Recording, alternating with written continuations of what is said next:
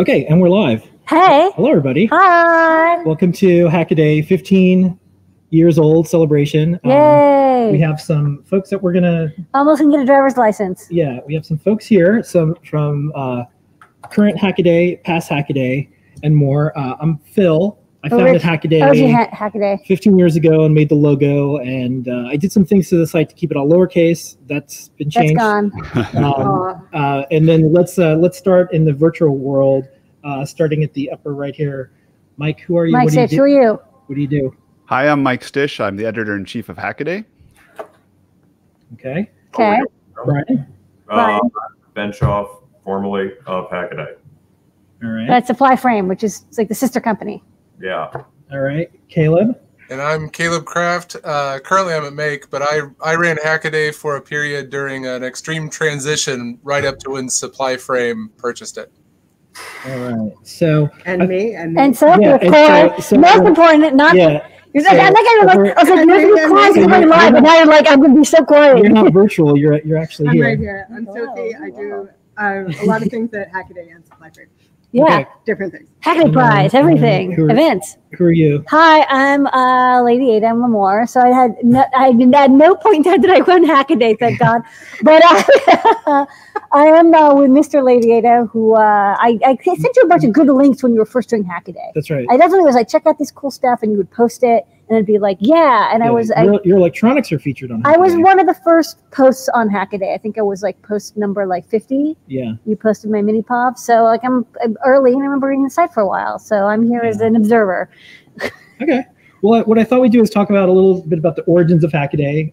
Folks can ask questions in at the YouTube, in any of the chats, and then also Discord. On YouTube, if you put a good question, we might bubble it up. For example, Thomas says, "Happy birthday, Hackaday!" Happy birthday, Hackaday! Yay, Thomas! Yay! Thank you, Thomas. So I got that going on. All right. So it was 15 years ago. And, so where were you 15 years ago? Yeah, well, I'm going to ask everybody later, but it was 15 years ago, and Peter Rojas had left Gizmodo, and he started Engadget, and I started writing some articles. I think I was the first author on Engadget. I had left you were previous doing life, like Watch Wednesdays and stuff. Yeah, I was working at a creative firm called Fallon, and we did like Super Bowl commercials and crazy things with like cars and Sony and all sorts of stuff. I got to work with the Aibo and the Curio and all that, but I was kind of done with that world. And so I was writing at Popular Science for the How 2.0 section, started doing writing on Engadget, and the Watch This Wednesday and the How To Tuesday started to take off. And we're like, well, maybe we should turn this into a site. What do you want to do? And I said, I have a terrible idea. Let's make the site all black. Let's have it all lowercase, and let's make like a hacking site. And at the time, there was like a race to do a bunch of blogging. So it was Weblogs Inc. At the time, it was like all about life hacking, right? Well, there was just like, how many blogs can you get in a blog network? Yeah. And this was one that was the Gawker verse Engadget world. So it was Weblogs Inc. and the entire Gawker world. And one of the things that was happening, there was a lot of cookie cutter sites, and some of them were still out there. So there was the Apple blog, there was like Joystick, there was a few, like they were trying to find like every single topic would have. You have to have like a fashion blog, you have to have like and they would figure out if they work out. And then have a technology and how-to blog. Yeah. And so Hackaday was that. Well, what happened was the how-tos became the most popular things on the site. So they were like a little nervous about that. And they're like, well, this sounds like a really good deal. So come up with something. So I came up with this skull logo, which is now called the Jolly Rancher. I didn't call it Jolly Rancher. What did you call it? Jolly Rancher, sorry. I just said like skull. I don't know, skull. And back in the day, I wrote a few books about Macromedia Flash. So I designed the logo in Flash. So I still have the .fla file, which is a weird format. Yeah, I know, right? And so after we started this, we started to put some blog posts up, and I said I want to have black and white photos, and I wanted to have like little pieces of tape on it, and everything should be lowercase, because I think that would keep everyone super chill. And also it kind of looked neat. Plus, I only type in lowercase when I'm allowed to. Well, I feel like people like they try to like post really angry comments, but like the all caps are converted to lowercase. Yeah. In fact, when you type in all caps, why is everything lowercase? Question mark, question mark. But it's in all lowercase. It's kind of lowercase. It actually sounds nice. Yeah.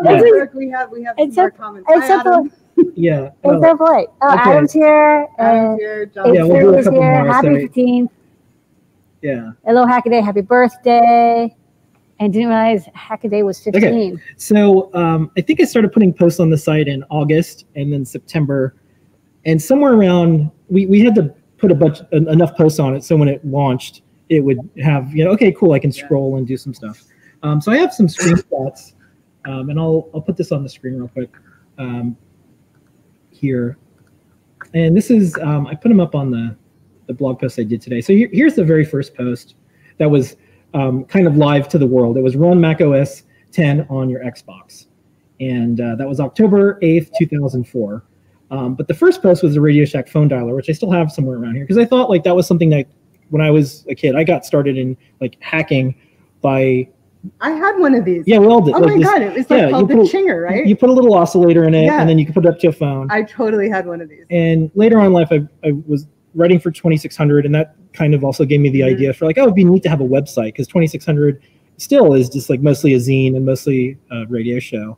It's not a blog that you go to every day to find stuff. And then later on, Adafruit and Hackaday did some hardware, some branded hardware, and I'll talk about some of the ideas that I have. I have my to-do list from, so I have every email for the last 20-something years, which is not a good idea, but it's only like, it's just stuff that like, if anything ever happened, I'd be okay with it. So I have my to-do list from 15 years ago for what I was supposed to do once we launched the site.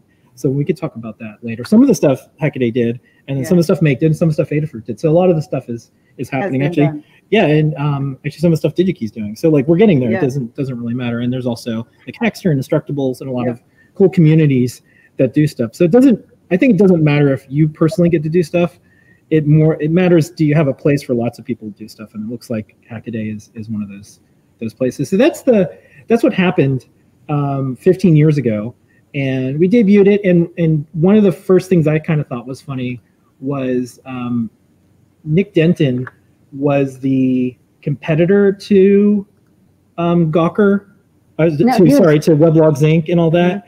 And he was recently in the news, or not too long ago, for the Hulk Hogan thing, and Gawker's out of they had to sacrifice Gawker. But he said, I really like the site because it's unlike all the rest of the sites. So fast forward a little bit, when Weblogs Inc. was trying to sell the blog network, that's when I said it's probably time for me to retire, because I didn't want to end up like pitching and like, hey, like please sell this thing. And I had a feeling it would be AOL, and it was AOL. I really didn't want to work for AOL. So that's when I decided it's probably time for me to do something else. And that's when I said, oh, I should probably do this. It wasn't called Make Magazine at the time. It was just like, we're going to do a magazine. And I'm like, that's a terrible idea. So they liked Hackaday, I said magazine, and I never worked on the magazine side really. I just thought I want to do another website about things that people are making. So what happened was AOL acquired everything, and this is from what I'm told, they said it's too much of a liability to buy Hackaday. So they're committing crimes. So Jason Kalkanis, and he's one of the ones on my to-do list here that I was emailing with, said, okay, well, we'll just do something else with it, and then we'll bring in Caleb in a bit for his part of the story. But that's why I decided, you know what, it's probably time for me to bail, because I just didn't see a future where I would be doing stuff at AOL. Because it's either you have to do AOL CD hacks every day, or you're never allowed to do AOL. No, they would have probably had me work on other things, because I brought in a lot of traffic, and I'm just like, you know what, I just got out of a business because I was good at it. Yeah. And the advertising world, I want to keep going to things that I think aren't going to work out.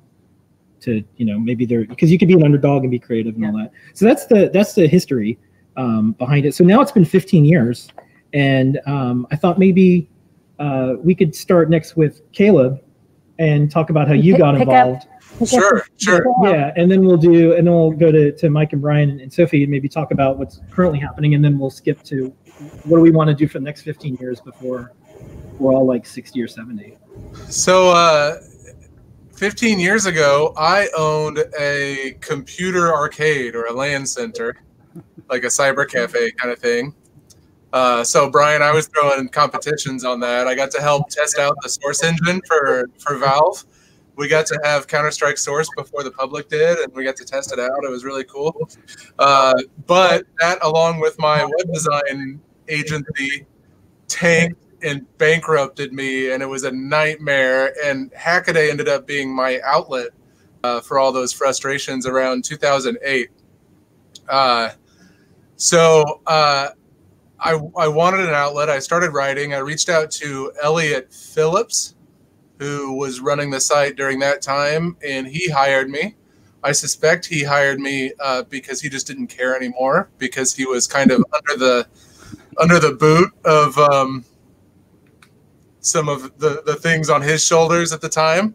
Well, it got turned into a Mahalo site. So you want me to fill that in a little bit? Well, I can get into that in a minute. Way better. Because we don't have a non-disparagement. You know what I mean? We can say what the fuck we want. Yeah. Well, I don't want to speak for Elliot is all. So Yeah. I'll get into it after that. Yeah.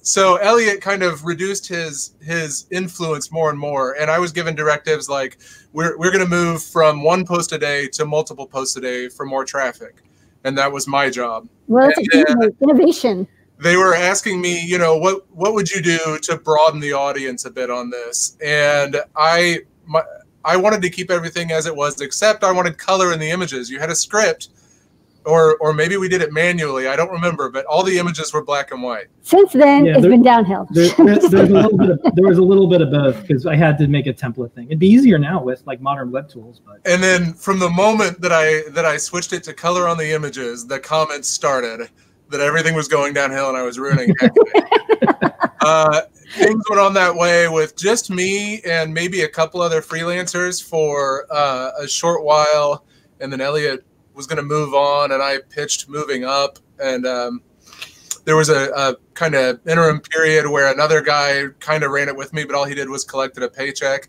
And all this time, I had only spoken with Jason Calacanis maybe once or twice by email. So at this point, I had been working there over a year, and I had just gotten like maybe an email of, you know, so you exist kind of thing.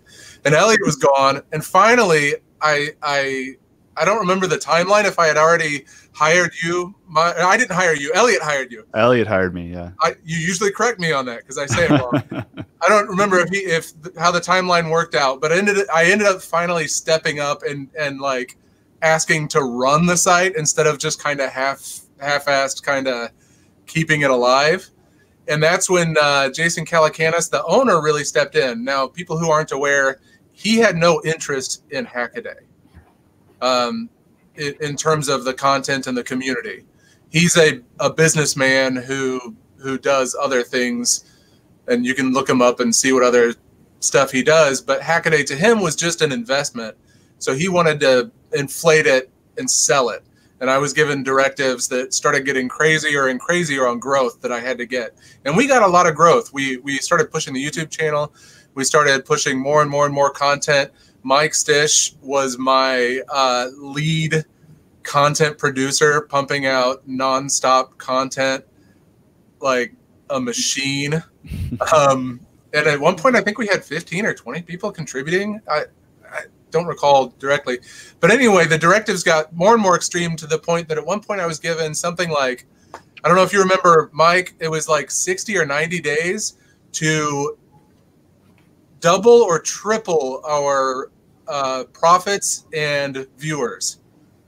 And I'm glad I wasn't part of that deadline. That's rough. Well, for a while, I put up with it. At one point, I got an email, fire everybody today. We did. And then like a week later, Jason was upset because traffic was down. And so we kind of brought some people back on. I think, Mike, you actually emailed him directly and pitched why you should be one of the people hired back on. Actually, I wasn't. I was the one that was kept on. You were kept on? Yeah. Okay. Maybe that was the result. Inspire everybody with Mike today. Yeah, I think Caleb advocated for me and said, "There's nothing's going to get written if Mike's not around." And so thank you for that. That was very good. So after these extreme directives, at one point he made a comment about, if you can't make these growths, I don't see why I have you here. And something switched in my mind. I was like, wait a minute, you have this relationship backwards.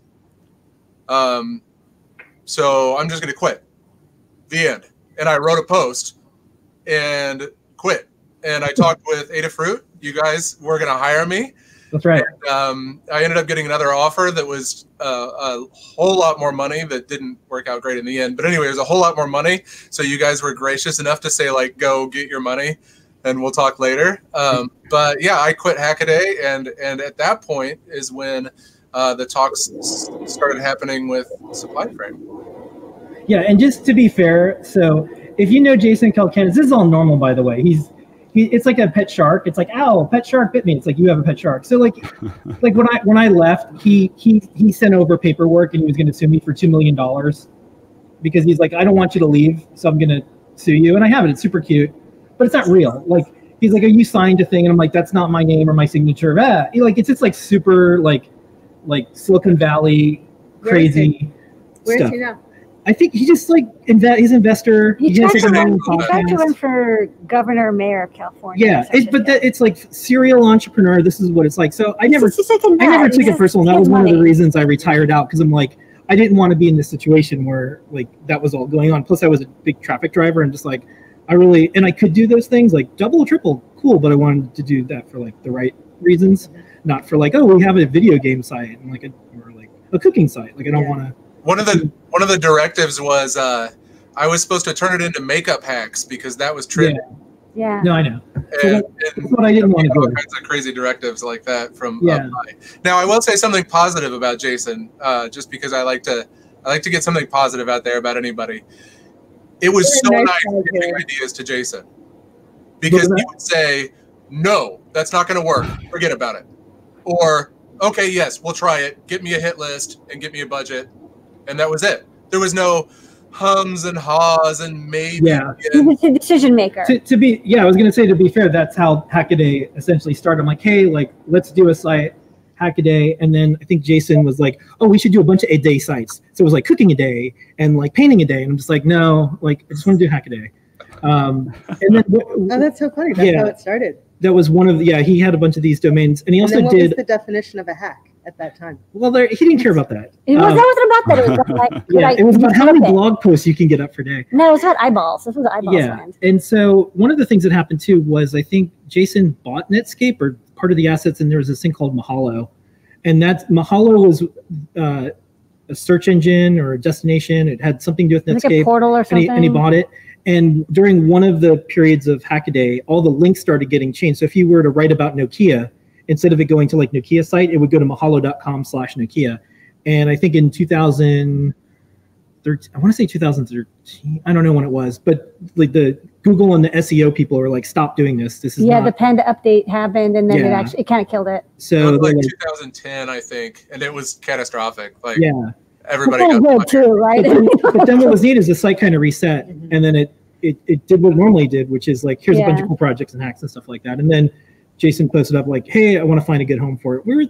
I was thinking of purchasing it. I was like, well, but I already did that. And I'm like, I already like blog on Adafruit, and I already did the make blog. I'm just like, why would I do that? And then when I saw SupplyFrame got it, I thought that was a good home, because I'm like, okay, they're in the biz. That makes a lot of sense. So fast forward. So Caleb, do you have any other things? I feel like there's a little bit of a therapy session for you. Sorry I invited you to do this, but No, that's all right. No, I feel like I could go on all kinds of long-winded stories about the trials and tribulations during that period, but I won't. I think that's a good enough yeah, synopsis. that's I think that's a good overview. Also, this is like how it was like this was blogging in the like early 2000s. Yeah. Like it was Wild West. Everyone was doing blogs, and I'm really happy that Hackaday is still around. Not every site is, and Gadget's still around. Gizmodo's still around. And it's Definitely surprising the number of changed what they people, are. like a lot of people have written for Hackaday. Like it's kind of surprised if you look at the blog roll Yeah. historically. There's like 50 or 60 people all doing really cool stuff now Yeah. who at some time or in their career path they wrote for Hackaday. Yeah. Very common. Okay, so today, Mike, you posted up kind of a nice overview. I like metrics and numbers and stats myself, so I like that you put lots of things like how many posts and how long you've been doing stuff. So you've been running the site with the team for a while. What's been going on since we handed you the keys to this packed up car? So yeah, Caleb went off to find his fame and fortune, and SupplyFrame came into the picture. I'd never heard of them before. It was actually the CEO, Steve Flagg, who called and was like, hey, Caleb said that you should run this thing. And I was like, ooh, I don't know. It's been kind of a bad year. And he was just very persistent. We kept talking about the things that they liked. And one of the things that I keyed in on was that they said they really wanted to support open hardware, which is, I think, kind of the heart and soul of the Hackaday community is like, hey, let's all learn about hardware. Let's all learn about engineering, but let's all share and talk about what we're learning. And I think that's very important. And so I said, hey, I'll give you 20, 30 hours a week. And then it just went amazingly well. Within like a month, I was working full time. We were hiring a ton of new writers and doing really great content. For the first time, we had pretty reasonable budgets for getting projects. And I think it was the first time we started to have some travel budgets, which was amazing. That was maybe the first, that would have been the first time I'd gone to Maker Faire Bay Area, was Supplyframe said, hey, let's go there, and had a ton of fun doing it. And along the way, they were asking about what we thought we could do best for the community. And we said, project hosting would be really important, giving people a persistent place to kind of write about what they're doing and then be able to talk back and forth with each other that is like connected with the Hackaday community. That was 6 weeks between that conversation. And then the CTO, Alexander Bradish, said, hey, I have something to show you. And they showed us the first alpha version of Hackaday.io, and it was really awesome. That launched, so they bought the site in July of 2013, and Hackaday.io started in, I'd say, midwinter, 4 months later, 6 months later. And it's gone like crazy ever since. So as far as the timeline, did Brian join or did Sophie join first? Brian, Oh, definitely Brian. Okay. All right. So Brian, how did you come into this? Yeah. So what were you doing 15 years ago too? what I was doing 15 years ago? Yeah, I was working for the Kerry campaign, but that's fine because Hunter S. Thompson can only kill himself once. what? The Kerry campaign. It's fine. It's a suicide joke. Yeah. Kerry, remember he ran for president? Oh, that Kerry campaign. Yeah. You're political, Brian? Okay, never mind. Moving on. He's a wonk, can't you tell? Anyway, okay. I think one of the rounds where Caleb was looking for writers, he just put something up somewhere, right? Like, what was that, Reddit or something? It's like, hey, hey, we need some writers for that's so cool. And because, I remember being really depressed and reading all of Hackaday at 3 a.m. Have things really changed? I mean, are you describing last night or just 15 years ago? Oh, this is 15 years ago. Okay.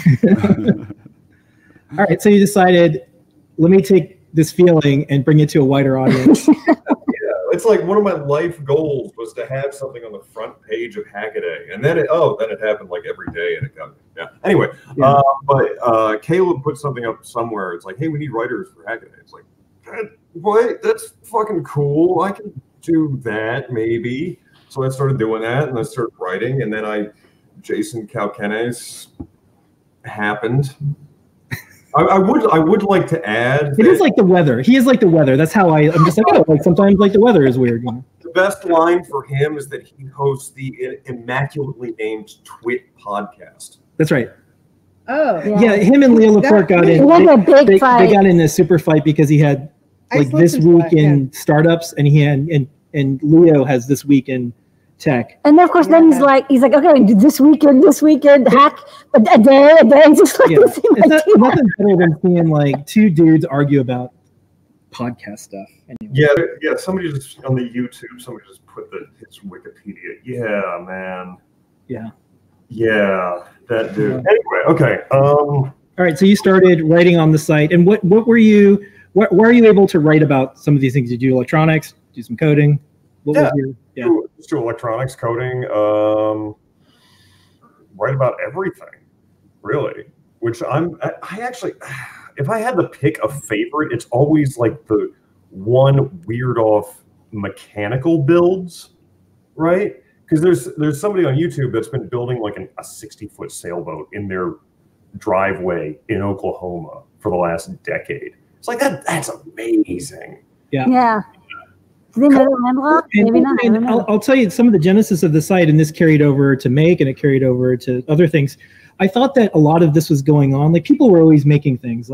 That's not new, but a place where people can go and see all of these things and use something like the internet to search for it. Yeah. And then you start to see these communities like the sailing community that probably watches that year-long, 10-year-long project, whatever. They eventually need electronics and like vice versa. So there's a lot, there's not like one way to find someone who might be interested in what you're doing. There's easy ways to complain online and like tweet at people, but there's not a place where you could be like, oh, that's cool, or like, let me search for that. And the way like Google works, and when you type in a search engine, it's really difficult to find stuff.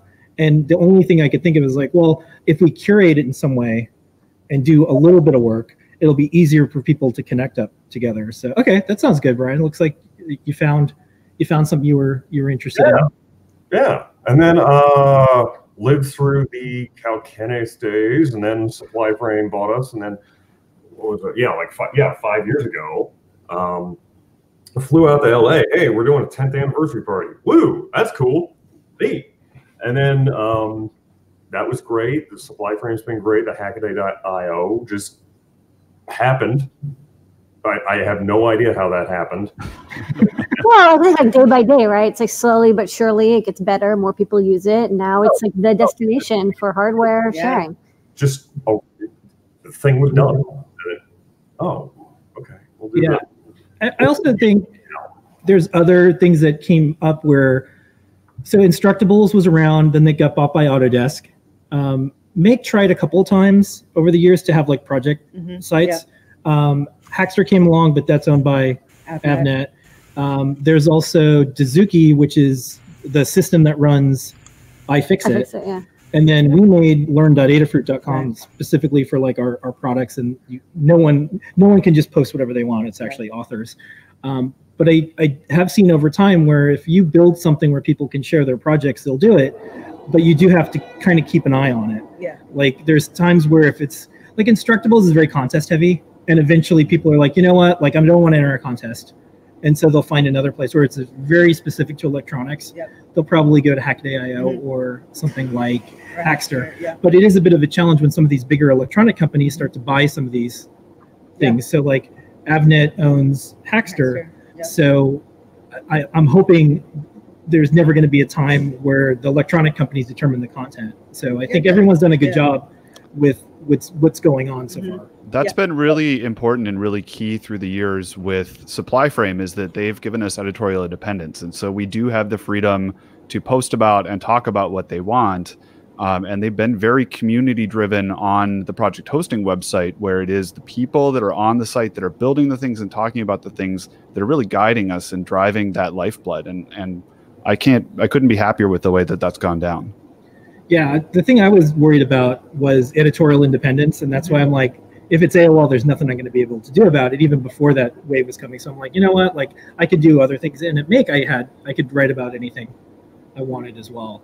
So I think that's one of the like lessons learned. And if folks are thinking of doing a community site or something like a Hackaday, whatever you do is build in a way for the editors to always be independent, and for the people who are sharing stuff not to have to do something specific because of who owns the thing. Yeah. Anyways.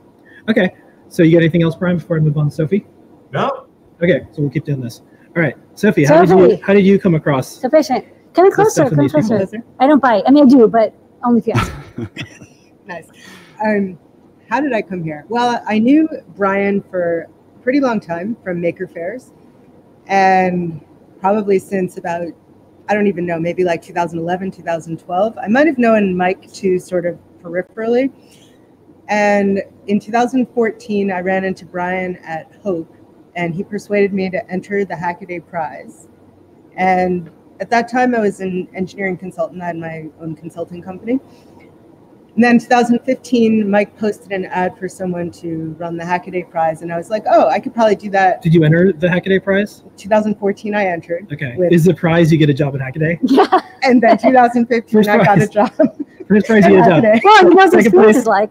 So signals. Yeah. Sophie, how did you apply for that job? I think I sent it to you or to Hackaday, a picture. I tweeted a unicorn. Of unicorn farting a rainbow, I think. Yeah. Okay. Classic meme.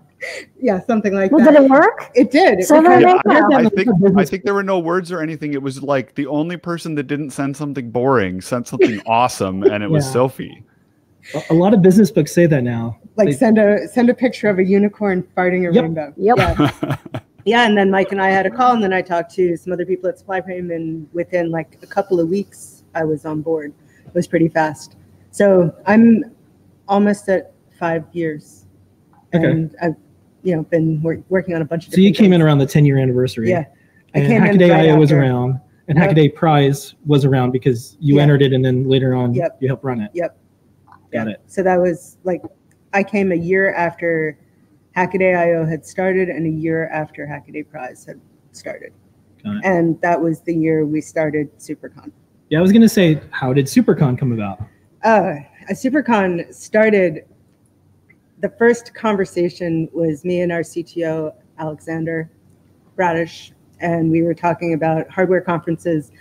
Basically, like that thing about not having editorial independence, just having a lot of Yeah. content that's very salesy and driven by the companies that are supporting the conferences. So we decided we wanted to have a conference that didn't have any sponsors or any sponsors that were driving the content. And then Chris Gamble and I had also been talking about, Chris Gamble used to work at Supplyframe. We've been Yeah. talking about this for a while, kind of fantasizing about the conference that we wanted. Yeah. And then boom, we got, Supplyframe was like, all right, we'll fund this thing, make it happen.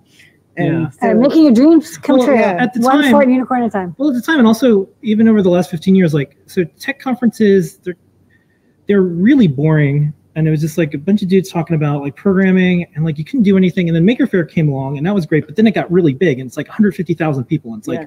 oh my gosh. Mhm. And I helped run the first one, second one, I think maybe 4 or 5 or 6 of them. And then when I saw Supplyframe, I'm like, yeah, like this is exactly what you want to see. After a community gets to a certain point, lots of more specific. Yeah. It's a little bit more engineering than Hope. Yeah, But less- Hope was, Hope less was the last couple of years, and it discipline, was like maybe they're gonna have it, maybe they weren't. Yeah. DEF CON, you have to really be in the DEF CON Very to do DEF security CON. focused. Yeah, Yeah, that but there was wasn't. amazing. Yeah, there wasn't really any like hardware specific Yeah. events. You could kind of like pick and choose within. There's Maker open Faire. hardware, but it's also Yeah, it has Open more to do Hardware with, Summit like, wasn't the around yet. social and political For sure. aspects. And SuperCon is really, it's a hardware conference. It's hardware hacking. Yeah. Yeah. Yeah. Okay. And offhand, does anyone remember anything like how many attendees were at the last SuperCon or anything? 400. 400? Yeah. That's good. Over 400. I say we oversold by at least 10% on that. We did, but 400 attendees and then 100 more volunteers, staff, Yeah. that kind of thing. Yeah. I think it's really precious because we can't get any bigger with that venue, which I Right. think is perfect, because that is one of the things that I think is a huge challenge is like, what if we want to have 2x or 5x or 10x the people? Mhm. It's very difficult to keep your culture. And so I'd love to sell more tickets and get more people in there, but it's been working really well for many years now. Yeah, one of the things that I think you could say this for microcontrollers too. Constraints are good. Mhm. It makes you more creative. Yeah. Like you can do a lot with a microcontroller because you can't do everything. Like it's just Yeah. like, okay, I can only do this, so I better really focus on these little things that it can do. Yeah. If I want to do everything, I'll just get a computer. Yeah. But I think when you have a smaller number of people, you can do more workshops. You can Yeah, I do, mean, this is something, actually, I'll throw this to Mike in a second because he's kind of spearheading our badge this year. Because it's so small, we're doing an FPGA badge this year, which Mhm. is a really kind of new for like many people. new for everybody. Yeah, really, it is. Statistically, it's new for everybody. Right. Like no one knows what an FPGA is. Like, what? So Yeah. the badge is an FPGA badge, and because it's such a small conference, we have the freedom to run multiple workshops that are beginner workshops, like getting to Blinky. And I'll just throw it to you, Mike, because you know much more about this. Yeah, so Sprite TM, Jeroen Domburg, who is at Espressive, but is my favorite hacker in the entire world, has spoken at maybe every one of our conferences or pretty close to it. Everyone, yeah. Yeah, and it's always just an amazing thing. And he emailed in like January, is like, I would like to do a badge, and it should be an FPGA. It should have all these amazing features, and just rattled them off. And other people had suggested FPGAs, and I was like, oh, the bar is so high for that. Like manufacturing's difficult, and you have to build so much more of the firmware and software. But if anybody can do it, he can. And Sophie and I both have one of the first prototypes, and I'm very excited. If we end up with software running on it, I will be way more excited than I am right now. I'll be really excited to get to Hello World this week. Yes, but we have time. We have time. You have to change your mind. You're like, everything's running at the same time. What the fuck? Well, Like, there's also a spectrum. I think if you go to a Hackaday SuperCon and your badge doesn't work, that's okay. But if you go to DEF CON, I think they're a little bit more like a gift item now. Brian, you've been following the badge life world for a bit, and I think you recently. do you know anything about Do this you know anything stuff? about badges? You know what? About badges. So you've been keeping an eye on what's happening in the badge world from DEF CON. Yeah. Yeah. Brian made one of the Very more reticent. popular badges Yeah. last year. So you had a badge. And I assume you burnt out. That's why you didn't get one this year? Well, no, I didn't. Hold on. Let me find it here. Yeah, so this thing, right? Yeah. Yeah, so this is a dumb terminal badge. Like, that's it. Oh, wait. Hold on. I'm going to try something here. But you- Hold on. okay. Stuck. Wait. Okay. That's too far. Okay, we're going traveling. There's literally a VT100 like right there. That's cool. Anyway. But you build badges in previous. I mean, like, you don't have to build a badge every year. I mean, even Joe Grant skipped a year. So what badges have you done before? Let's see. We did the Mr. Robot thing. We have the Tindy. This is a high watermark for a while, but we have the multicolor Tindy guy. Oh, nice. Yeah. Yeah. We just made like 2,000, 3,000 little Hackaday pins. Yeah. And we have Yeah. 2,000 of the Tindy guys. They're not the David Bowie.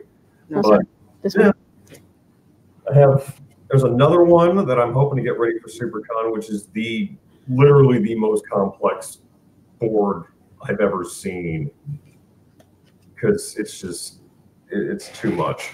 And how does you've not that you've changed directions, but you were a writer for a really long time, and now you're doing this engineering. How does that mesh? Like, how does philosophically you think your brain has like encompassed both writing for Hackaday for a while and now moving to doing hardware design? Like, did you learn stuff from doing Hackaday? Are you more sympathetic to people who post projects? Like, what have you learned? What's your The key thing is that you need to understand things fast, I think. Mm-hmm. Right? Like right now, I was talking to somebody about for SuperCon, the badge life wall. So we're going to have a literal wall of shitty add-on connectors, right? And it's just a giant PCB, but you need to go through, like, how do you get the power? Oh, that's a lot. That's a lot of power. So we're just going to use a computer power supply. Well, oh crap. How do you do load it? Yeah, it's not as easy. It's not they're just doing plug a it in. museum installation. There's a And lot it's of like, well, detail. what if someone unplugs it? How does it start up? What if someone touches it? Like, okay, we have to put it behind glass. So Yeah. working on. Yeah. So you just need to understand things fast. And I think if you do when you take it that way, there's really no difference between engineering and writing. Yeah, you have to quickly absorb a lot and then be able to synthesize something based on what you've learned. And also be able to get into that part of your brain where you can focus for longer than 5 minutes at a time. Yeah. So Caleb, what do you do? Because I see you on your like Instagram and your tweets. You're making something really interesting, but then you have to go write about it. Like how do you switch gears like that? Because it's sometimes challenging. That's actually been the key to my career. I'm not diagnosed with anything, but I have kind of an ADD tendency where I can't focus on anything for too long. And I think a lot of people do. I'm not saying I'm special in any way, but luckily my career has been benefited from that. in that I can bounce from, you know, topic to topic to topic to, you know, making something to writing about it to editing video and back and forth. And that seems to keep me sane. So, you know, if you just kind of harness that inability to focus, you can pull some productive stuff out of it. I procrastinate by getting stuff done that aren't the thing I want to do. Yeah, I found rebelling against things like, oh, I'm frustrated with this project, so I'll show you project's not working out and then go to the other one. It is hard sometimes. This is something that happened to me after I retired from Make to help Limor with Adafruit. I can't write about this industry the same way because I'm connected to an electronics company. So even if we're working on something that I know is going to work out and it's going to be great, I can't do the like, why Feather One? And it's here to stay. Like I read this article on Make called Why Arduino One, why it's here to stay. It has nothing to do with the company. It has nothing to do with the shape of the board. It's like why this approach and philosophy for electronics worked out. I can't really write that article because I think Python's going to work out pretty well. Mike just had a thing about a MicroPython badge, Yeah. and I quoted Mike on Hackaday because it's like a big deal. It's like MicroPython is like looking pretty good for electronics. If I say stuff like that now, it's always going to be subject rightfully to like, well, of course you're going to say that because you're working on that. So it's like that scene in Blade Runner where Deckard says it's just business, and Rachel is like, I am the business. Like you can't really write about some of the stuff if you're that deeply connected to it. And I try to. We have an editorial, you know, principles on Adafruit, but no matter what, like we're an electronics site. So if we're writing about something, it's even if we're writing about quote competitors, that's one of the harder things. So I'm a little jealous of Caleb and Mike, Brian, and Sophie because you get to kind of do whatever you want, and no one says like, well, you're in the pocket of like big Adafruit. Make gets that a lot. We get that accusation a lot, and it is kind of a gray area because we do have lots of sponsors. But that was something I did love about Hackaday during that period. We didn't have a single sponsor. All we had was Google ads, and we didn't make much money on that. Yeah. And so, like, I remember we got a couple of cease and desists. One we took down because Jason didn't want to deal with it. But usually we could just be like, no, go away. And like we could be rambunctious and annoying and kind of, you know, rebellious in a way that I haven't been able to be since. Just because there wasn't much on the line. I mean, there, you know, we didn't have sponsors. You're like, oh, I got like $5 in Google AdWords. I do think folks probably get treated so badly in life and online that they're just like so skeptical of everything. Yeah. So if there's a Raspberry Pi post on a site, oh, you're part of Raspberry Pi and you're just pushing Raspberry Pi because you're somehow connected to ARM or Broadcom. It's like, no. And it's like, I feel bad for people because they can't enjoy stuff. They have to have shields up all the time.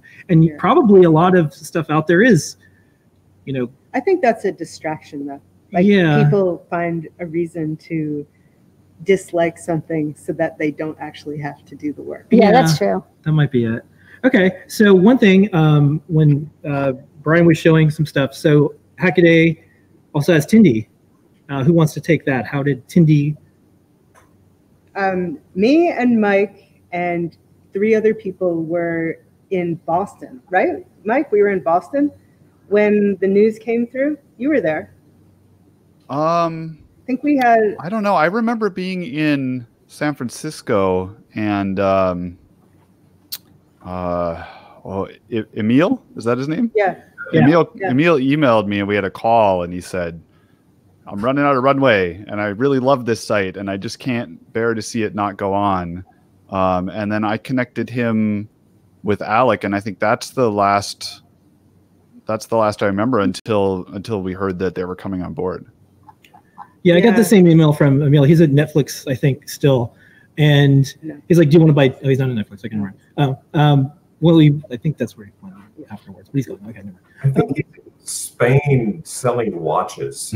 That's fine. That's exactly a good point. Netflix. But talk about another site that has a really great origin story, right? I mean, he just put himself into that to try and get everyone in to have a level playing field to list their products in, you know, to people who were going to accept something that wasn't in a case and was made to be hacked and tinkered with. And I love that story. Yeah. Yeah, with Tindy, that was one of the things that helped us too, because a lot of people were like, I want to sell my stuff on the Adafruit site. And we're like, you know what? There's like 4 customers. So there was Etsy, and it wasn't really appropriate. And I don't think Etsy was even letting electronics in at the time. And so there wasn't. Now they're letting in everything. Now they'll let it. Yeah, you can do whatever you want. Etsy. I listed you earlier, Yeah. actually. Oh, so. thank you. Yeah. And Tindy filled that void where if you're a manufacturer or you just want to put some stuff out there, Right. and a lot of times if someone has a successful Tindy, eventually they might want to scale up more, and they're like, hey, Adafruit, and that's maybe when we'll buy like 100 from them and put it in our store or something like that. But we usually say, hey, see how it does there first. And then like have good documentation. That's good advice, Yeah, and if they're Yeah, like, where's just see- the documentation? Well, beta Hackaday.io customers. or Instructables or Yeah. Right. It's a good way to test the market. Too. Yeah, we With do. We you. do that a lot. People say like, "Oh, I have this like really specialized like robot control," and I'm like, "Wow, that's like really specialized. This is a good Tindy option." We'll blog about it and we'll say, "Hey, folks, check out this cool thing," but it might not make sense for to unleash like hundreds of thousands of Adafruit customer on this. On Like, this thing. there's one person who's like, "Hey, it does a robot." Also, I don't think Yeah. people are trained how to run companies. Like, you could be a really good engineer, but a terrible business person, or and a great business person, terrible engineer. Like, it's hard. Has to nothing to find. do with each other. Totally Yeah. separate. So you're saying it was Emil and who? I think Emil was the founder, and Julia Grace, who Uh, is she ran engineering, okay. and I forgot where she went now. But All right. So Okay, then, Mike, you were going to say something? so you said, Yeah, it's no, our, no, uh, okay. Oh, sorry. It's our colleague Jasmine Brackett at SupplyFrame now, who's been just cranking on Tindy for a long time, and she's done amazing things in really like listening to the sellers who are the ones that design the hardware and are listing it and making sure that the site's responsive to their needs. Like if you ever go to any events and Jasmine's there's always awesome Tindy meetups. I think we're going to have a big Tindy event at Hackaday Super Conference this year. And so she's totally a fun person. If you're ever interested in what Tindy's all about, you should totally get in contact with Jasmine. The other thing is that that Twitter account, the Tindy Twitter account, it has it'll ping with the new products, which is a great way to just see the weird, crazy That's stuff cool. that's It's out your there. RSS feed on Twitter. All right, so I want to switch gears a little bit, and like maybe you can talk about your article that you did today, and maybe some of the I have it pulled up here. Maybe some of the stats. So how many articles? How many days? What's been going on the site? Yeah, so the crazy thing about Hackaday is that the writers and editors are really just a small part of it. It's the community that's doing the projects and talking about the awesome stuff that really matters. And so looking at this, having 34,000 articles over the last 5,477 days is awesome. I think that metric of 903,114 comments is incredible. I did check that multiple times because it's like 26 comments per article. And if you go on there, sometimes we'll be talking about concepts or like things that companies had done way in the past. And more often than not, you'll see someone pop up that was like, oh, hey, I was on that engineering team. That was really awesome. There was an article a couple years ago about putting pictures on the die on when they're making new silicon. And somebody popped in from an article like 2 years ago and said, oh, hey, I was the one who did the bicycle picture on that silicon die. And so I love having like the hive mind of Hackaday and just seeing how that changes over the years. So with this article, we tried to look back at what technology was like in 2004 when Phil started the site and how much better we have things now. At some point, I talk about a civilized age coming in, because if Caleb, if you think about those articles we used to cover when I was new back in 2009, it was like a WRT 54G router on top of, whatever. Like that was what you put on everything because you didn't have a Raspberry Pi and you didn't have an easy way to connect it to the internet. And it was difficult to get microcontrollers cheaply and easily at first. And I just think all around across the board, it's amazing what you can build in an afternoon today. And that just wasn't possible 15 years ago. And that's kind of what the article's about.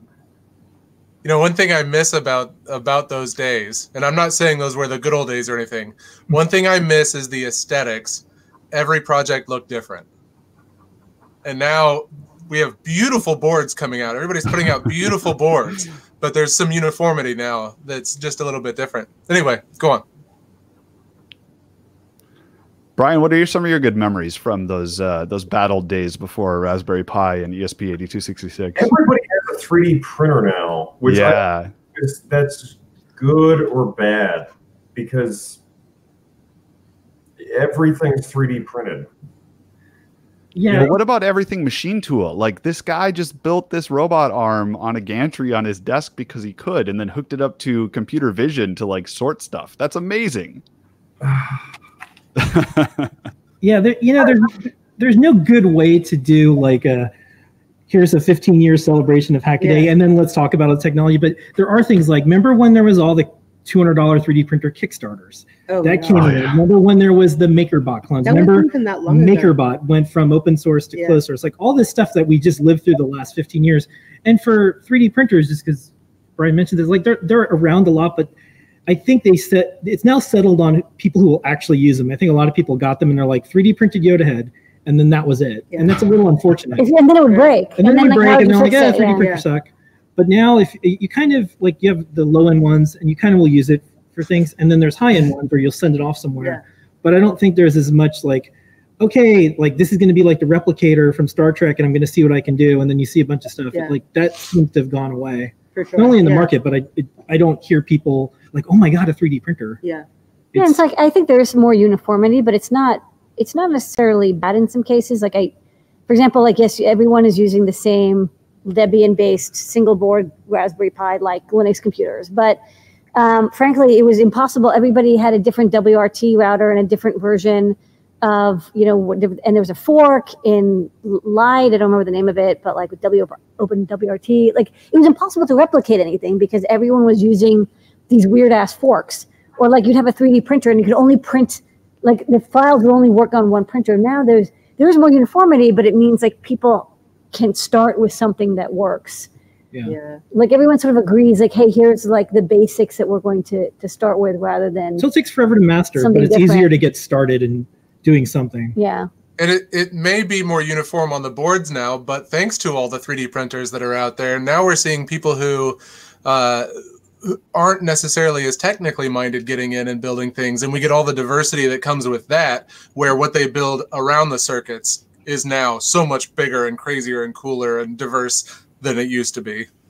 Yeah, the thing that you mentioned before about the person coming into the comments a couple of years later is like, oh, I worked on the silicon die for that. That was one of the ideas behind Hackaday, is if I casted a big enough net, I'll eventually find a lot of people that they worked on something, couldn't talk about it for years, and they're retired now and they could start to talk about it. Right? Because what happens, there's so many industries that you can't talk about anything. So Adafruit blog will do like a retro hardware thing, and someone's like, oh yeah, I worked on the original Newton, and they were at Apple. Like you can never talk about what you do, but it's like 30 years later they could start to talk about it. So we're starting to see like people come out of the woodwork. There's also like some of these companies are out of business, so they can't even sue. Like if you were to start leaking some of these schematics out, or like I had to wait a while. I have all the videos of the Curio, the humanoid robot. So Sony stopped making it, and I just waited and waited. It was out of advertising. I waited like 5 years, and I'm like, fuck it, I'm posting up all these videos, because they never wanted to show them booting up. They look like little old people, and they fall over and stuff. It's not Sony brand, and so it's really neat to get some of that behind the scenes stuff. But if I did that, I would have been, destroyed from orbit by like a very nice Sony. And that's how it goes sometimes. And later on at Make, I did an article, if you're going to kill it, open source it. There's a lot of things that weren't open sourced that I think people are starting to do now. Thankfully. A couple other things that happened. Bunny was so early on everything. He did the Chumby. It was an iPhone before the iPhone came out. He did the Chumby board, which was the first. It was a Raspberry Pi pre-Raspberry Pi. It was the Raspberry Pi before the Raspberry Pi. And it was great. You could do I2C, sensors. Bunny's on Hackaday all the time. Every single thing he does, we always stock whatever weird thing he was going to come up with. He's like, oh, I found a way to decrypt HDMI, and maybe someone's going to, take me to court. But it was so complex and weird. I feel bad for him because no one really cared. So it's just like, oh, neat. Like, well, it's the NETV. Like it does something amazing, but like you can't explain it. So it's like, he's like that whale that has like a different tone. So like it doesn't have any friends. It's just singing alone in the ocean. But in the last 15 years, iPhone came along. There was things that were just like the Raspberry Pi. Didn't quite happen. Fast internet. Fast internet. Is here Everyone now. Can do video, YouTube. Wi-Fi was still kind of early. It was kind of like a fun thing you did. Now it's like everything's wireless. Okay, so that's the past. So I want to talk about the future. I'm going to talk about my to-do list, and let's see how we did. And then we'll Do you talk want to about email the- Peter Rojas? And No, this was my email. It was from PT at Hackaday. It was April 5th. It's I sent it to Jason, Buchanan, and I yeah. CC'd Peter Rojas and Brian Alvey. Brian was the programmer behind a lot of the weblogs. I think I don't know. He's the unknown guy. He's like the fifth Beatle Oh. in that. And I said, okay, hi. All lowercase, by the way. It is. After the launch, I'll see what I can do for these on my to-do list. Hackaday store for hackers. Which is now Tindy. And Tindy. Yeah. Yeah. Done. Hackaday desktop calendar, a printed virtual device, this day in hacking resource. Hmm. Yeah. I'm using the Adafruit calendar actually that you sent me. We a got an long time Adafruit ago. calendar, yeah. Hackaday events. We, One of the ideas was you would get free attendance or discounts if you sent a hack in. yes, we Right? do. We Yeah. do that for bring a hack. Mike, is that a calendar? Check. Yes. That's my Hackaday calendar. Yeah. Okay, great. Hackaday badges, Hack Scouts, physical and virtual badges. Oh yeah, you did those though. You had the Hackaday sewn badge. It's in Yeah. the store. Yeah. Also, DIY.org did that. They got acquired by Little Bits. Little Bits just got acquired by Sphero. Yeah. Hacker Scouts came along while They I was got at Make, sued. and they got sued by the Boy Scouts of America. That sucked. Yeah, they learned you can't use the word scouts. Scouts is one of those weird trademarks that the Department of Agriculture owns, along like with Smokey the Bear and 4-H. That is way different than every other trademark. So basically, you can't call something Scouts. They found out the hard way. What a weird word. Super weird. It's very weird. Hackaday subscription box. AdaBox. Yeah. AdaBox, Also, yeah. there's Hacker Boxes. I'm a subscriber to Hacker Boxes, and they kind of use the Hackaday aesthetic. Oh, really? This is a Yeah, I'll scouts. show you. Yeah. That's Do you want me to cool. grab one? Or? Hackaday radio show podcast. Hey, we started that this year. We just Whoa. recorded number 34 this morning. Yeah. Check that off. Woohoo. Hackaday bounty, hacking for good. You That's did kinda- that for Connect, right? Yeah. Well, yeah, Hackaday didn't, but that was only because of Jason. Yeah. There's a few of these. So The bounty thing comes up on Hackaday.io periodically. People will Yeah. be like, "Oh, we Yeah. should do a bounty." Yeah, but hacking for good. That's pretty much the hacking yeah, I put prize, bounty. right? I put bounty But because I this knew year- Jason or someone be yeah. like, "Oh, what are you doing?" But it was hacking for good. Like, what is there something that's closed source that could be open source? So my ideas were like voting machines, medical equipment, Yeah. and stuff like that. Hackaday archive for electronics. When companies go out of biz, Hackaday archives and publishes schematic source and its manuals. Hmm. So I think that was like Wayback Machine style, but Mhm. for Hackaday. Hackaday collector cards for hackers and/or certain projects and chips. So it would be like a baseball card. Mhm. I would not do that idea because one thing I also think about. So I think it's bad to worship individuals too much because you never know what's going to happen later. So like there are folks in the hacker scene, like it probably at one time it would have been good to have like a hacker baseball card and like way not good later. Yeah. Yeah. So it's kind of like Jared the Subway guy, like Yeah. you don't want to build your whole sandwich business around it. Yeah. You know. Yeah. Um, I mean, I think we're seeing just in the last couple of years, we've seen a Yeah. lot of people become unmasked. yeah. So I think it's a better idea probably to really celebrate the project, celebrate the people, but maybe don't put them on a pedestal Don't too idolize much. them, Yeah, yeah. because it's probably not going to work out. Hackaday Hacker Museum and a hacking section in museums. We had last year, no, we didn't quite do that, but at SuperCon, we had a badge life exhibit for the first time. And that mostly because they were almost all my badges, like all Yeah. the years. It felt like You're the collection. Well, you're the curator. It felt like a badge museum. Actually, Magenta Strongheart curated it and put together the exhibit. It was awesome. Okay. So I that wish my our- name was Magenta Strongheart, by the way. Oh, really? Yeah, that's an It's amazing name. right? Yeah. One of the people who works with Adafruit, her name is Nemesis. Really, her I know name. her. That's of course Yeah, you. yeah, Yeah, I I met her, introduced you to her. yeah. I'm just, and that's a real. I'm like, that's so cool. I wish my name was Nemesis. Anyways, She'll fuck you up. Yeah. So that was. I wrote all these August 5th, 2004. Not bad. Yeah. Not bad, right? Over 15 years Yeah. ago. Before it even got off the ground, right? There wasn't even a website. Yeah. So Good stuff. okay. So next up, the future. I'm going to do a little bit of a round robin, as they say. Okay. I'll start with Caleb. Caleb, you're working on Make stuff, so you could probably do some of these things. Some you can't, but generally speaking, what would you like to see on a Hackaday site, a Hackaday-like effort? You can even say things that you would like to do at Make. What are you looking forward to in the next like short term, and then let's imagine 15 years from now? We'll stick to Hackaday to keep it clean and simple. Hackaday is I worry sometimes when I look at Hackaday that it will fall to the inevitable broadening that was started a long time ago, and it will like kind of fracture and stuff, all in the name of growth. And I worry that it's gonna get watered down, or whatever term you want to use, too much. But I think there are things that you could add even beyond what it has now, like learning paths for people who, if you want to get into hacking old robots or old equipment, here are the 10 things you need to learn to be able to get started.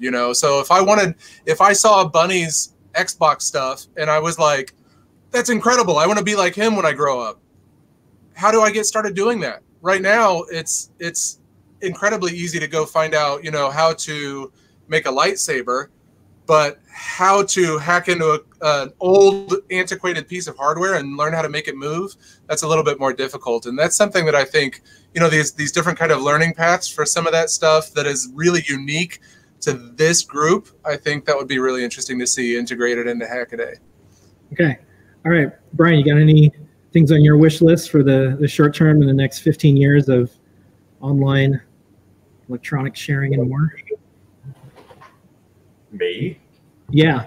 I'm actually going to say the opposite of Caleb, where Caleb says that it needs to fracture. I see the future as dwindling, because if Hackaday posts about hey, let's make a single board computer of a 6502. Well, that's literally 50 years old, and 12-year-olds now. If we want to get to 12-year-olds, dude, like that was old 12 years ago. They want Fortnite. So I see the main obstacle as attrition. And to have Hackaday go forward, you would need to expand the audience. So more things to bring in more people, because eventually these people are going to die. People die. Yeah. Well, it turns into like ham radio, where it's like they're just dying, and they're just like, we don't understand why, but we can't understand why, but we can't do anything. Also, the last 15 years, how did ham radio miss out on kind of the maker movement? They were definitely separate from. There's a lot of timing things that happen. Mm-hmm. Like it was the same time as Hackaday, but it's a very different, separate community, and there wasn't a lot of things to bring people together. A Morse requirement. They got rid of that. Yeah. They did, but that's not the problem. No, but when? There's a similar parallel. At least when I was 16, so the Morse code requirement's been gone for like 20 years. But it's also a perception. Like if folks still think there's a Morse code requirement, then it's like, well, I don't want to do it because like that's crazy. Like I don't think that would be a deterrent though. That's not the issue. Sometimes. I mean, it agreed it should be gone, but that's been gone for over 20 years. That's not the issue anymore. 2001. I think it's Well, it's also. It's different in the sense from my perspective. When I've gone to like ham events, it's people using old equipment to talk to each other. It is not people designing equipment. Yeah. That's right. It's a social event. Yeah. And one of the things, Fortnite. And one of the things in the ham radio world, like it is slightly older audience, and there's a lot of like just talking about politics on ham radio, and I think a lot of us are escaping from that right now. Like the only thing I don't want to do is talk to some old dude about politics right now. Like, still do not want to do it. I don't want to do it. It's like I will watch nature shows. I will binge on Netflix. I just do not want to talk about politics with some old guy, and I don't want a radio to help me with that. Yeah. Okay, so for Brian, you want to kind of bring in more people. One side story. Dean Kamen told me the story. He hangs out with like Boeing executives and all that, and he's always flying in their planes and he's all fancy. But he said one of the problems that the Boeing CEO said is like all the people who work on GPS satellites and all the people who work on airplanes, they're old and they're dying. And we can't get enough people in aerospace because if you're really good, you're probably going to go be a quant or work at Google or go work at Facebook because like there's just way easier more money. To make way more money, and leave at 5 o'clock and the job is a lot easier. It's freaking hard to be an electromechanical anything. Yeah, You know, and to you're do dealing something with liability. Facebook will give you a mango lassi. They'll massage you at your desk. Yeah. They'll do all these things for you. And you're not going to have to like make an airplane that could like potentially crash. You're like, oh, I'm just going to like monetize So web basically, pages. people are just lazy. Yeah, well, It's not, but all people are faced. And it's like, why should you? I think I'm saying that with this. I think smile. Why take a job that is risky, pays poorly, you're poorly treated when you could do the opposite? Yeah. I would blame nobody for that. so. Yeah, So I don't know I'll, about being poorly treated. I'll say I agree with Caleb and I agree with Brian Mhm. because I think you need to do both. And I have my little my to-do list for the next 15 years. All right, next up, we're going to go to Mike and then Sophie. Mike, what do you want to do the next 15 years? Well, so near term, I do think that we have an entire generation growing up that was a mobile first generation who have consumed their content with HD video streaming. And there's a lot of great hacks out there that are that. And I really enjoy those. But I have a deep love for the written word. I think you can learn a lot deeper topics a lot faster. You know, like I read a lot faster than I watch videos. And so finding a way to attach into an audience of young engineers who are really interested in looking at videos and having them appreciate and understand a long, deep read into a topic is, I think, key to Hackaday's near-term future. One of the things, as far as 15 years from now, that you said, Phil, was talking about people that worked at companies where they couldn't talk about what they were working for. And 15 years from now, I would like to see this crowd of engineers that are growing up right now challenge that and change that in their own companies. And so if you think about people that are 15 years old right now, that are doing their own projects at home and they're reading about other people's projects, they're posting about theirs, they're talking about theirs, I hope that they'll realize the value in putting that idea out there and getting as many minds on it so that in 15 years when they are running an electronics division at a company, they can say, you know what, we need to be as open source as we can on this. We need to connect with our customers directly, you know, kind of like Adafruit does, and say, you know, what are your needs here? How is this product working for you? And just being more open in general, because I think everybody benefits from the people that are learning to the people who are, you know, far onto their job and close to retirement. That's excellent. So one of the things that we've seen is, and I think it's a lot your fault, Limor, which is good. The expectation is I buy electronics, I should get all the code. It should be in an open source license. It should be on GitHub. There should be a guide and a tutorial, and there should be a community and resources. And so everyone. When I started Adafruit, by the way, it was completely different. You would not, when you bought a kit, they would email you the schematics. You couldn't share them. There was a forum, and you'd have to get a registration code. You couldn't. It was a private forum, and there was usually no code. You would get a binary or hex file, if you wanted to burn it in. There's no release source code, and this was very common for kits. There was no openness. It was like now it's totally normal. I've seen the electronic suppliers out there that really get this. So DigiKey jumped in feet first, and they do lots of stuff in the community. Lots of other electronic companies or distributors don't, and you can see a big gap starting. Like people have go-to places because they're like, oh, you get me, you understand me. I see you in the community. I also, when I buy something, it has a link to the source code. And it starts to work. The software isn't like 10 gigs and requires a password and an NDA or something like that. Yeah. Emails and So I think a lot of that's going to happen. I think it's going to change from the inside. Okay, what else you got, Mike? Oh, I think that's it. Okay, Sophie, you're up next. I would like also to see more avenues for education. And I think specifically I'd like to see more ease of getting electronic engineers into jobs at companies, which would pretty much involve those companies that I was complaining but not naming with their 10 gig software downloads and lack of information to actively be training people. Because I think in 15 years, we are hopefully going to be a fully remote work society. I mean, with the way that resources are going, we're not going to be traveling in the same way that we do now. Yeah. So people are going to be remote. And also, who wants to go through the airports? Like it's never fun. Oh, it's I never love gonna. Oh, you do? Really? Okay. Yeah. You're the one. All right. Well, you know what? Then if it was just you, they'd be fine. But it's not. It's everyone. It's everyone, right. Everything else sucks. Yeah, but I mean, I would like to see that become much more of the norm, where companies that are not open source are willing to share, like, basically like little apprenticeships of getting up to speed in this field. More collaboration, basically. Yeah. And I also think, in 15 years, we're already seeing the death of some of the smaller colleges.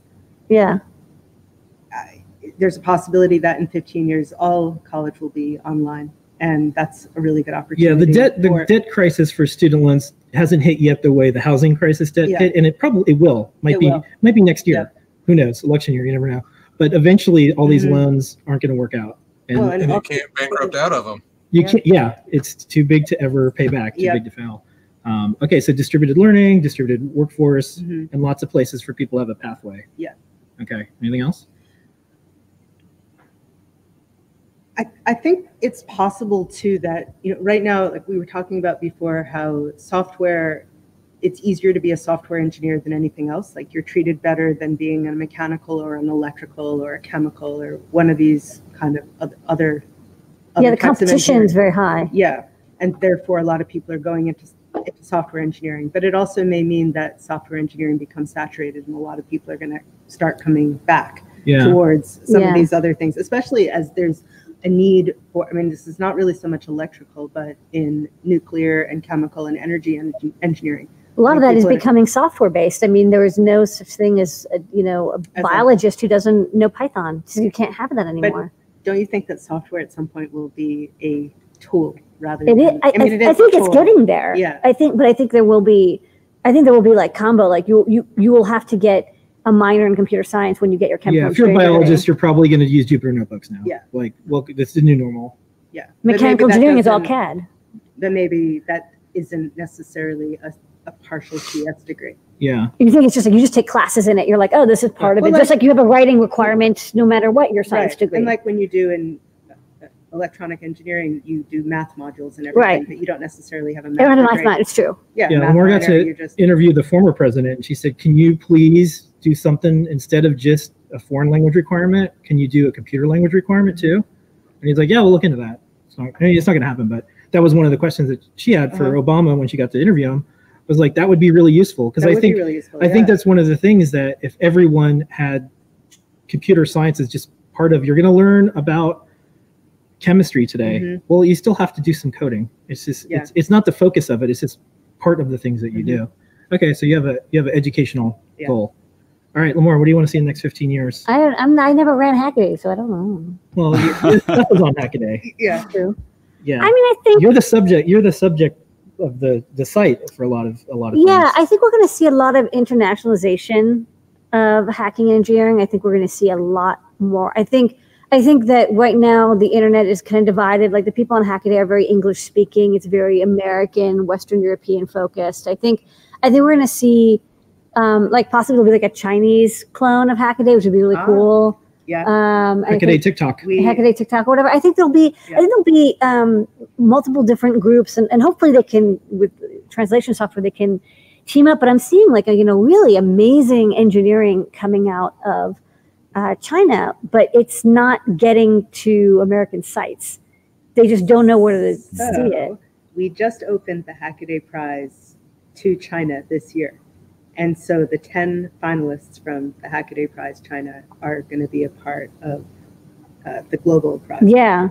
So we're trying to integrate that. I think there's some political issues as well, but I think eventually, because it's like, the cool stuff I'm seeing is very anonymous. Like they're not, they don't have their real names attached, which I can understand. But I think that's going to be kind of in the next 5 to 10, 15 years as we see economies come up. Like I think we're seeing a lot more Indian natives, nationalists coming in and doing hacking. I'm seeing a lot more of that. I'm seeing more people from the Middle East. I'm seeing more people from Asia. I'm seeing people from Northern Africa, which I think it's kind of neat. It's like it's broadening beyond just like, okay, either you're on the East Coast or the West Coast. Yeah, and we're seeing different kind of projects. And different projects, it's cool stuff. Yeah. I mean, one of the other reasons I made Hackaday is, I grew up like a lot of people. I watched, hacker movies, and like there's good people that can win in the end, and like the politicians are the ones, and like all of us hackers are going to get together and we're going to show them, or the scientists get together. We're in space, and like, yeah, Russia and the US are at war together, but the scientists are going to still talk to the aliens and save the day, and we're going to get world peace. So I hope that's what happens, and I hope we don't get stuck with like, we can't work with this country because we're currently with a tariff war. We're not friends with them this week because of a politician.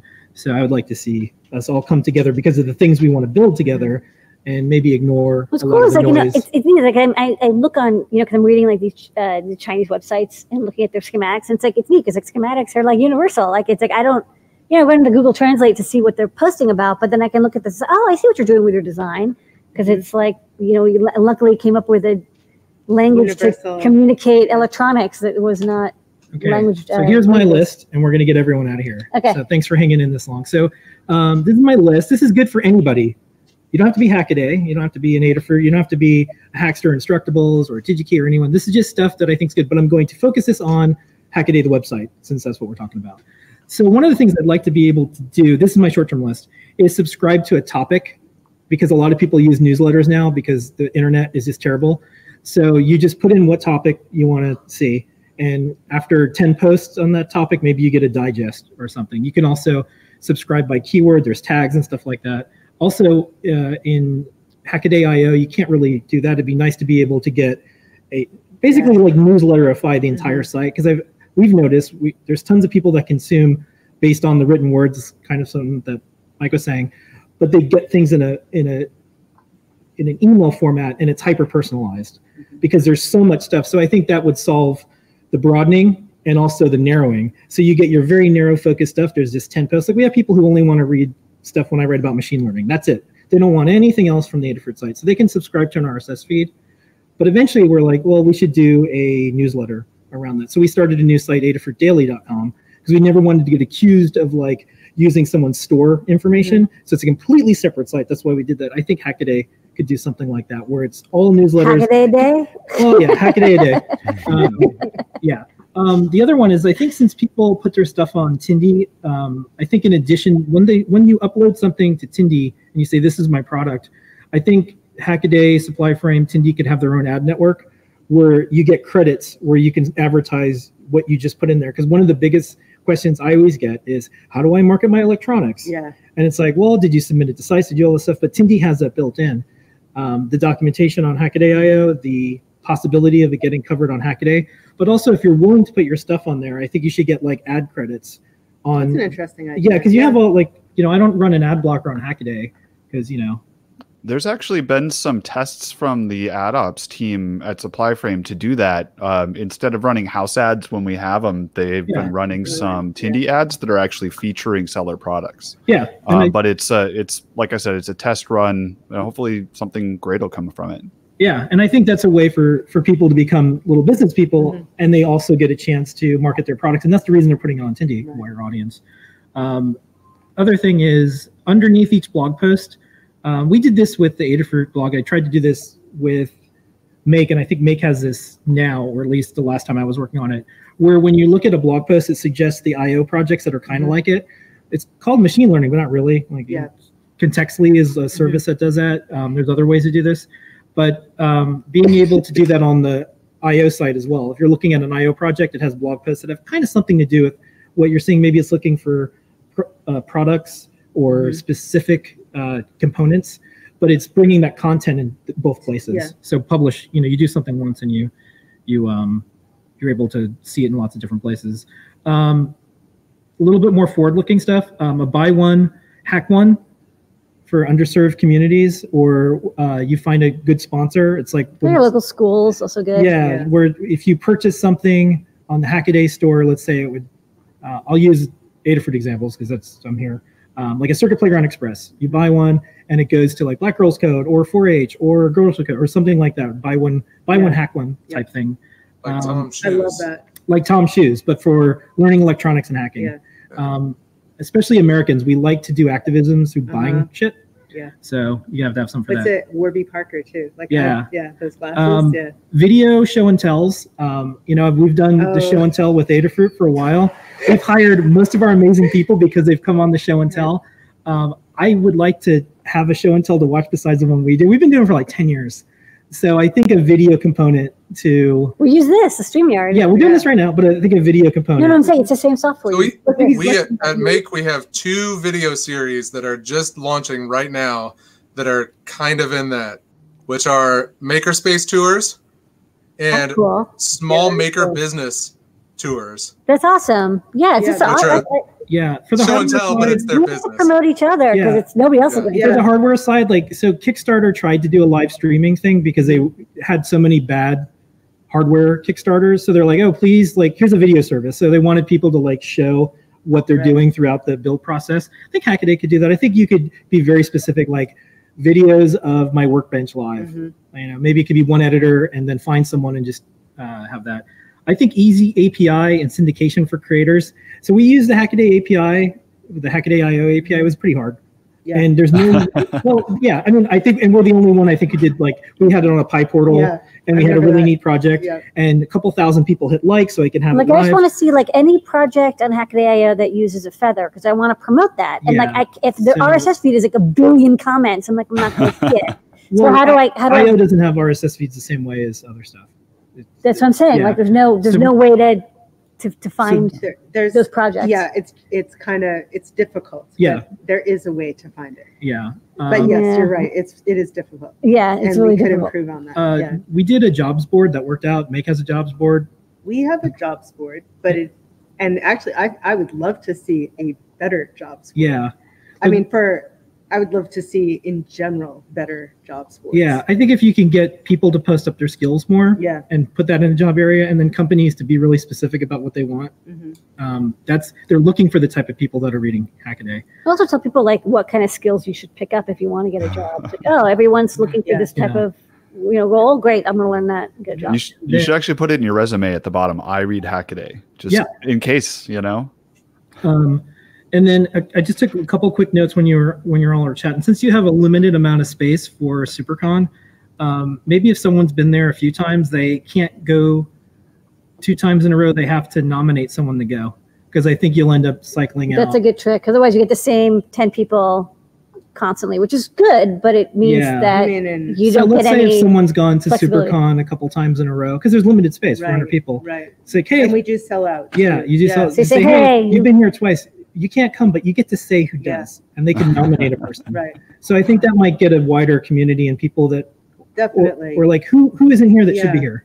Yep. Um, Kickstarter did something really nice last year, and they're going to do it again this year, which was to put forward some money to fund people to come yeah. who would not normally be able to come. Or So that's just my list. Some of these are like long term, some of them are short term, Mhm. but that's my list of stuff, and that's free for everyone to free ideas. free ideas. Worth every penny. Okay. All right. Well, that's it. Does anyone have anything else before we call this 15-year celebration over?